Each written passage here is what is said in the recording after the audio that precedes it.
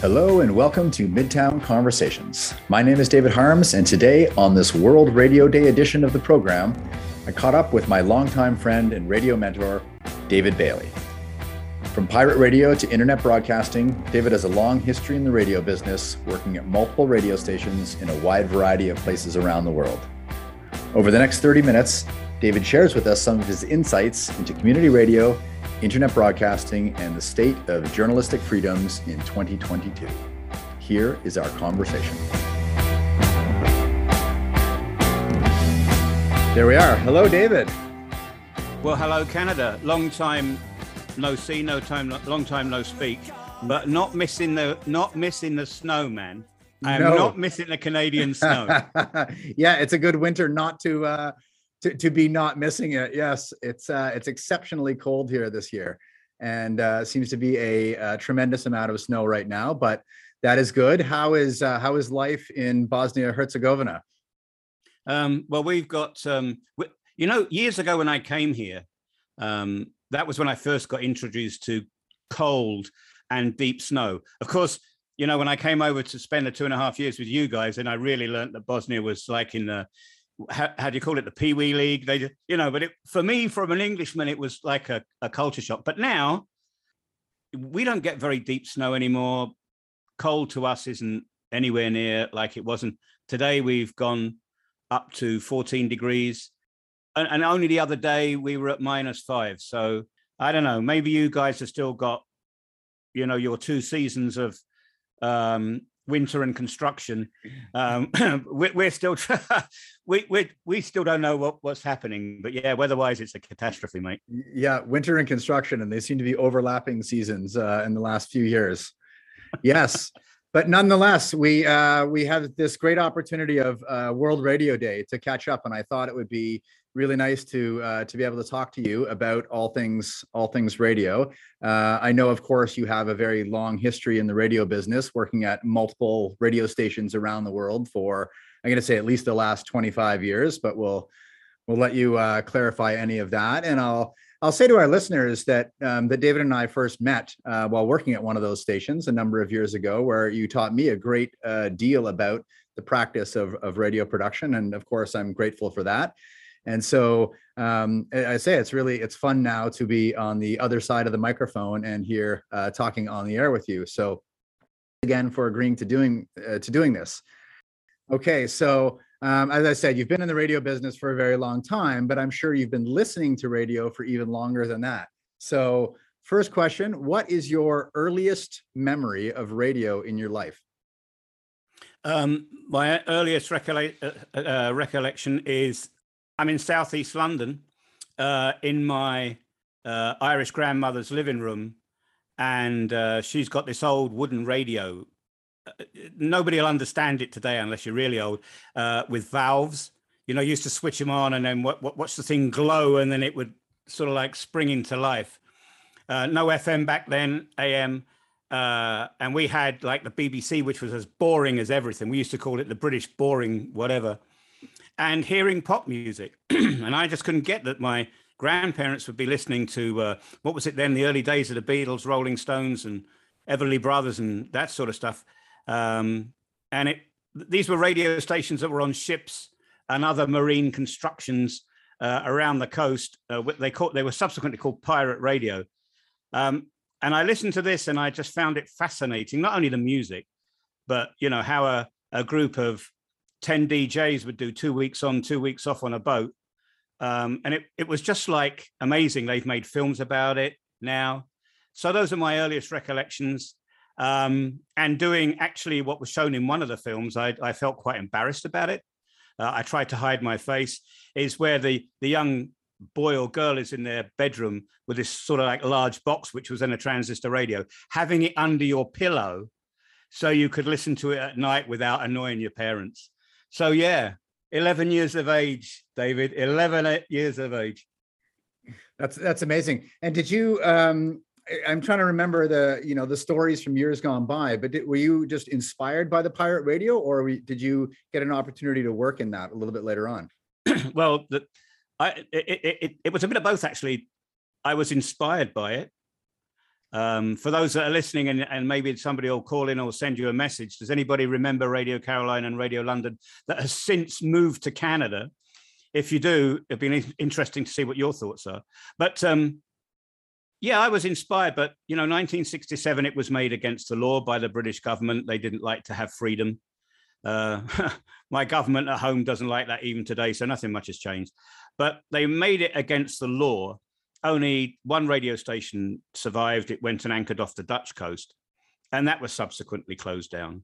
And, myself and my friends at the time were hugely annoyed. I would have used the P word, but we were hugely annoyed at the time. And when I think back to this group of 14 to 15-year-olds who, within a matter of 4 months, had learnt to make a medium wave transmitter with this massive valve in the middle of it. It's called an 801 valve. I don't know, we taught ourselves to build these things. Health and safety, it was a nightmare, how we didn't kill each other. We started off, to see if it was working, one of us would lick our fingers and stick our fingers on the top of the valve. And you got this massive shock. I mean, how none of us died from a heart attack, I don't know. And we started with these like record players that you had in boxes at the time that played 45s. And we used to open up the back, and then we sort of like made a rudimentary mixer, and we started doing our own radio programs. Great fun for young men and girls at that age. Caused absolute chaos with the police, caused absolute chaos with the judicial system. And we had tens of thousands of listeners. And, when you're that age, what else do you need to stroke your ego to make you think that you're a superstar when you're actually nothing? So yeah, that offshore radio both inspired me, and I ended up being a pirate myself. So yeah. That's nice story. Memories, actually. Thank you for taking me back there. No, it is. And it's because it's, I was reminded of a book recently. I think it's 40 Watts from Nowhere, telling the story about a lot of the pirate radio that went on in the UK and all the sort of technological innovation that was occurring. It's really, I'm curious when you talk about like that rush, that feeling you get from it, is it from knowing there's a larger audience out there, or is it like the experience of just tinkering with all the different technology that seems to be, a big part of that practice? I think for us back then, we were so annoyed about it that we didn't realize that we would get into sort of like this activism. I think today you would say that we were activists. It was just like we wanted to put one finger up to the government, because it was like they'd taken, we'd loved it so much, us and millions of other young people. Not everybody went to do their own broadcasting, that's true. But you really felt that, the adults, the grown-ups, had just pulled off the worst naughty chair or naughty corner experience in the world. We don't like you having it, you won't have it. And it was taken away from us. And it was to a degree where we said, well, if you won't provide that, then we'll do it ourselves. I have to say, 6 months after they closed those offshore ships, the BBC had changed and sort of like recreated that sound on land, but it was still, hello, this is the BBC and you're going to listen to what we play. It was just weird. I never thought I'd be politically active, and I don't look at it today. I just felt that, together with the others, we were providing a service. And we felt pleased with it. When we were arrested, we didn't feel guilty. We weren't disrespectful to the police. In fact, at the end of it, there were two bits. There were the guys that used to, on behalf of the government, track you down with tracking equipment.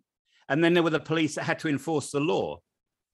And David, the crazy thing towards the whole of the end of this experience was the police used to ring us up and say, we're going to raid you in 25 minutes. And I kid you not, they used to do that. And when we used to say, why did you tell us? The answer was, my daughter won't forgive me if I don't give you half a chance. That's nice. Really, really showing the power of the younger generation as audience. It strikes me a lot that this sort of like oppositional nature that a lot of community stations or stations in emerging democracies seem to sort of rise up in that tradition as something where maybe we're seeing more governments clamping down on media generally, but on broadcasting in particular. And I'm just wondering then, when you sort of think about the state of radio today in 2022, how do you see it? How do you feel things are? Just the state of journalistic freedoms and broadcasting more generally. I'm actually heartbroken by it, and I'll tell you for why. Because I don't know whether I got, I'm a baby boomer, so I don't know whether, when I grew up, that I had this, I don't know, inbuilt thought that politicians were good guys and the state was, looking after me. I question that now. But as far as radio is concerned at the moment, I'll quote the situation where we are at the moment in Bosnia. Terrible conflict that ended 26 years ago. Somehow it's bumbled along in some form of peace and tolerance. Reconciliation, I would say, is in the bottom of a bucket, but at least we've got peace and reconciliation. And the international community, who are, I have to say, this is only my opinion, are as much use as a chocolate fireguard because they don't do anything. And we have a situation now within the three ethnic groups whose party leaders control all the media that is created in their own entities. And without exception, they have gaslighted their own ethnic communities in a way that I think, even back in the days of Nazi Germany, and we always, criticize Goebbels for his way that he manipulated media. But I think even he would learn a few tricks from what's happening down here. The gaslighting is phenomenal. Watching how people who I consider to be open-minded, with a wider vision, that they seem to be becoming more and more constricted and more, I won't say militant, but you know what I mean? Their view is no longer a healthy view. And there's nothing here that can challenge that, to put an alternative point of view. Let's look at you guys in where you are at the moment. Midtown Radio is a voice. It's a voice for the community, from the community, and it discusses community issues, which I think is, the nucleus of everything. You have an online presence and whatever. That is not allowed here. You will not get a frequency here, not even for a 2-kilometer radius of a part of a town. It will not happen. It cannot happen, and because those that are running the show just won't let it happen. It's a good case study to see what is happening here, to say, my goodness, let's not have it happening where we are. At least in the United Kingdom, as far as I'm aware, still commercial radio. Yes, it is commercial radio, but it is still providing an alternative service. And there are community radio stations. The government allow community radio stations, like that 5-kilometer broadcast radius for ethnic groups, for example, for minority interests and everything. And I think that is very, very important. And I think there should be more of it. The sad thing is that, as you know yourself, even to run a community radio station, you need a team of committed people. Volunteers will come and go. That's the sad reality of life. And then again, there's the money issue. I mean, a license doesn't come free. I know it doesn't come free in Canada, doesn't come free in the United Kingdom. And so, you're once again limited by the amount of money that you can get. Benefactors aren't hanging off a tree. But it is very, very important. And I think for far too long, we've been saying, I did a project in Ethiopia, and I really felt energized by helping them set up a station there. But then, David, that was 10 years ago I did that project. And here I am sitting in a country where I feel absolutely useless now. I do. I'll get through it somehow, and we'll stimulate kids somehow. But, this is not 2 steps forward, 1 step back. This is, millions of steps backward. So what you're doing is very, very important, even in a developed country as Canada is. It's encouraging to hear, because we do certainly envision community broadcasting as the anecdote to some of the more political or top-down models that we're seeing. And I know, like the last time we talked, you were delivering a fair amount of this radio training in emergent democracies around the world. You mentioned Ethiopia as one. Are there others that you can tell us about? Are there places where you're seeing sort of some signs of hope? I wish I could be positive, but that would not be the reality. I did some project, helping stations in Armenia, in Azerbaijan, in Georgia, and whilst the people that turned up for the training, heart definitely in the right place, and use that training to get going. And the idea was that they would then be self-sustaining. So we set them up and we supported them, not me personally, I was just part of the setup team, but we set them up so that they'd have 2 years of funding to get going. And I think with only one exception, a station in Georgia, which is crazy because it's a reggae station in Georgia. Fly that one past me, but it was working. They've all failed, not through being keen or losing faith. It's just been the fact that that the funding issues have really stumped them. And I think when you need to fund a media outlet, even though it's a small one, you do need to have somebody that is savvy in that department. And I think it takes a lot more energy to keep the finances, to sustain the station, rather than it is to create the programming content, which is obviously very, very important. And I think not enough people understand that. And we need to be getting people and saying, this community radio, there's two components. There's the creative, and there's the financial, and they are equally important. And that's what we've got to do. But I know quintessentially, community was like fluffy. We're doing it, and we don't need the money. We'll get round it. We'll have a fundraiser once a year. Great idea, fundraiser once a year, but that money dissipates within 2 months, and then boom, bang, we're back where we are again. Yep, same everywhere. It seems there's a couple of models in community broadcasting for the fundraising, and a lot of it is, as you say, like an annual fundraising campaign, where they're soliciting funds from the general public in that. Been reading about other models as well, where they're using like a Heritage Foundation, for example, where they see it. This is in New Orleans, where they're dedicated to documenting and preserving the culture, and so they get sort of a more sustainable patron in that type of model. It's something that's not happening from the government. Certainly, there are arts grants and other sort of radio grants that are available for community stations, but it is, I fully agree with you. It's the biggest challenge is not making the content. It's paying for it, paying for the whole process somehow.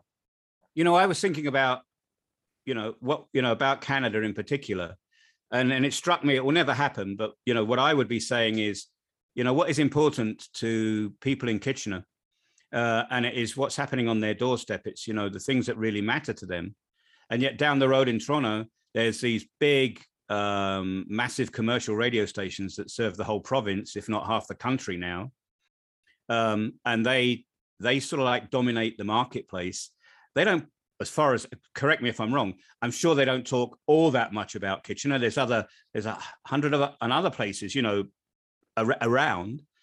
And I think that if there was, what government should be doing is saying, well done, you're making massive money. You're the top commercial radio station in the country. We're fleecing you for all the tax that you make because, so you should, you're a business.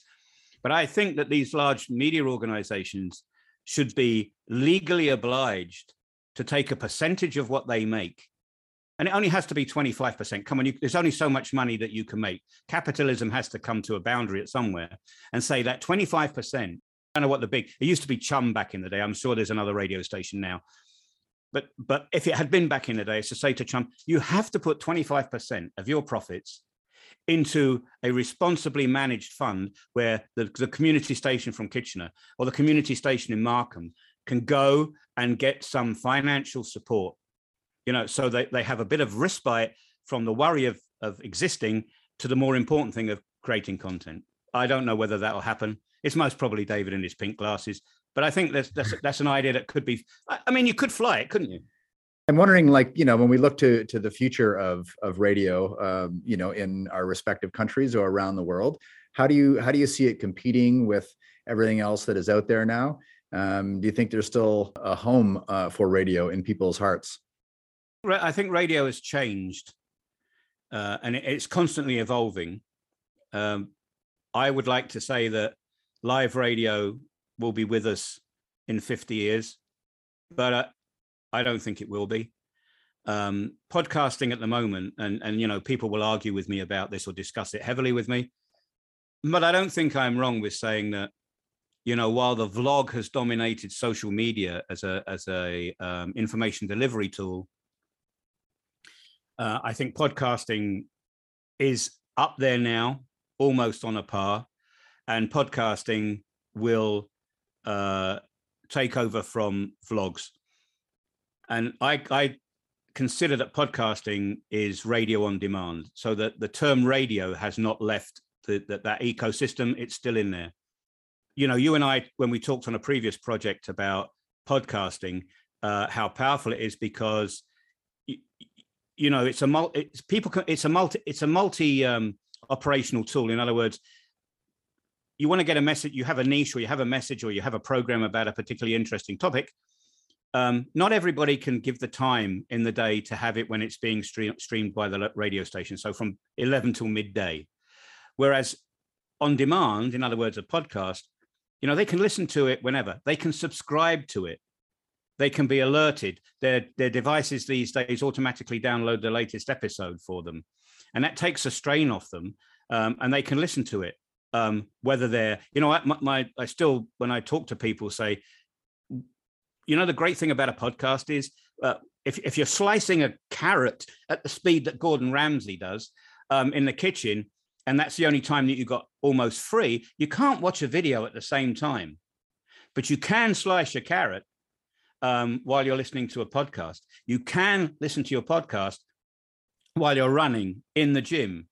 And, in London at the moment, pre-COVID this is, but that quintessential view of the pinstripe businessman or captain of industry with his bowler hat and his briefcase, sitting with that massive paper edition of the Times, where he takes up 4 people's seating places, right?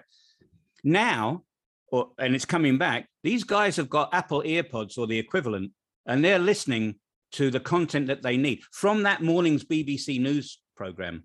And they're getting it in such a wonderful way that, yes, they're interested in economy, they're interested in rugby. So they'll get that. They won't get the update about Novak Djokovic and tennis or anything else like that. And I think that's so powerful. And, yes, it's called podcasting.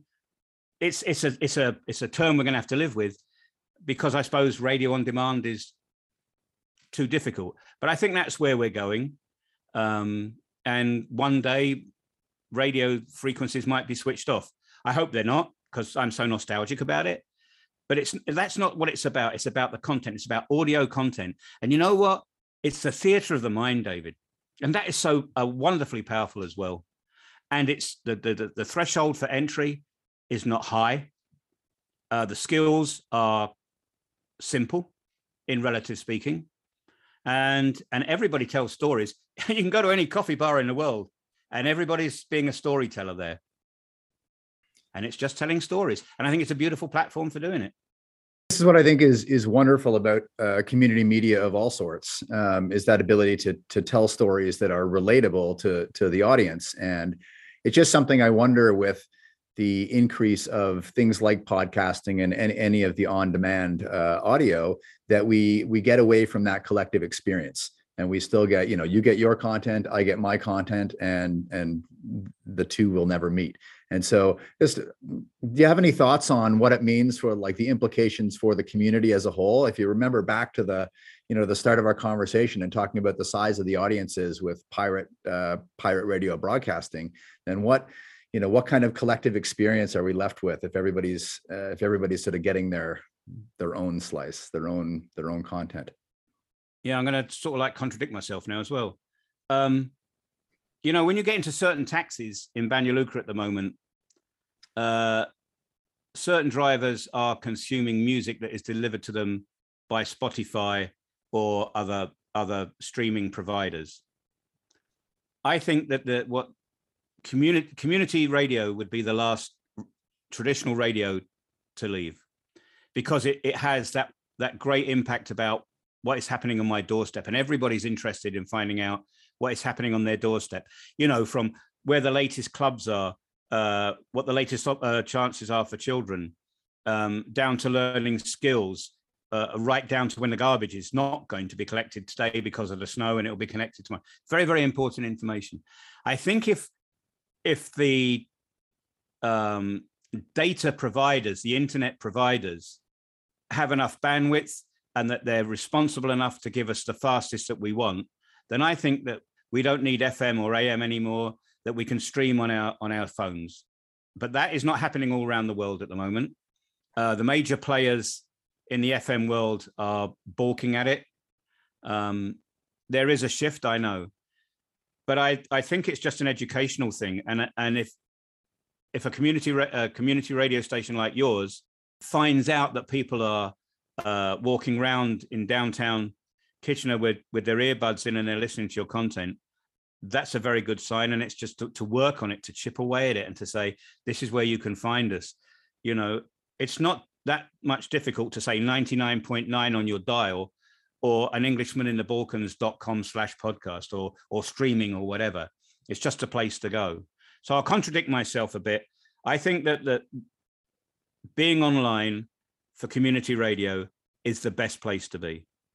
If for no other reason, I know people want to be on AM or FM or whatever, but then the licensing fees and those costs disappear, or at least diminish considerably, and that might be another way. I listen to all my radio online, and to prove a point, I keep in touch with what's happening in London, England by listening online. Obviously, I can't listen in any other way.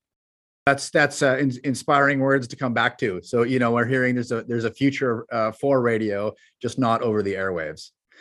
Yeah, years ago, David, we moved from AM to FM, and now I think we're moving from FM to data. Same story, different platform. Yeah, and that's nice. It is. So, David, we're going to have to leave it there. I want to say thank you very much for chatting with us today and for everything that you've done, of course, in the service of radio throughout the years. No doubt through the training and education, you've inspired many people like myself and others to take up this cause around the world. And, we're grateful for it. If listeners would like to find a little bit more about you or the work that you're doing, what's the best way to read up or to get in touch? Well, okay, I've got my 15 seconds of shameless self-promotion, so I'll go for it. Now, I'm going to say this. If you put www, I know a lot of people don't do it anymore, but you have to do it on this occasion, right? www.anenglishmaninthebalkans, that's all one word, anenglishmaninthebalkans.com. You're going to come to a page on the internet where it says that I have a blog. And it says you can read it here first or you can subscribe. Right. If you click read it here first, you don't have to subscribe. If you want to subscribe, please just give me your email address. You don't have to pay for anything. It's all free. And it's a weekly update of what's going on in this country. From my experiences as an immigrant here, with lots of video links and audio links, etc., to what is happening into this very misunderstood country in Southeast Europe. And I also have a podcast, and you can pick up on a lot of stuff. In fact, I'm hopefully going to include young David over the pond into one of the next episodes. But I think you might find it interesting. It is a window somewhere else in the world. And you know what? How many of us can really say we do it, don't we? We stand over the fence and we see what the neighbor's doing, and we find it quite fascinating. And that might be for you. That's wonderful. Great way to end it. Thanks very much, David. All the best, and have a great World Radio Day in 2022. That was my conversation with international radio trainer David Bailey on the occasion of World Radio Day 2022. If you have any questions or would like to listen to this interview again, please visit midtownradio.ca or reach out to us on Instagram or Twitter at Midtown Radio KW.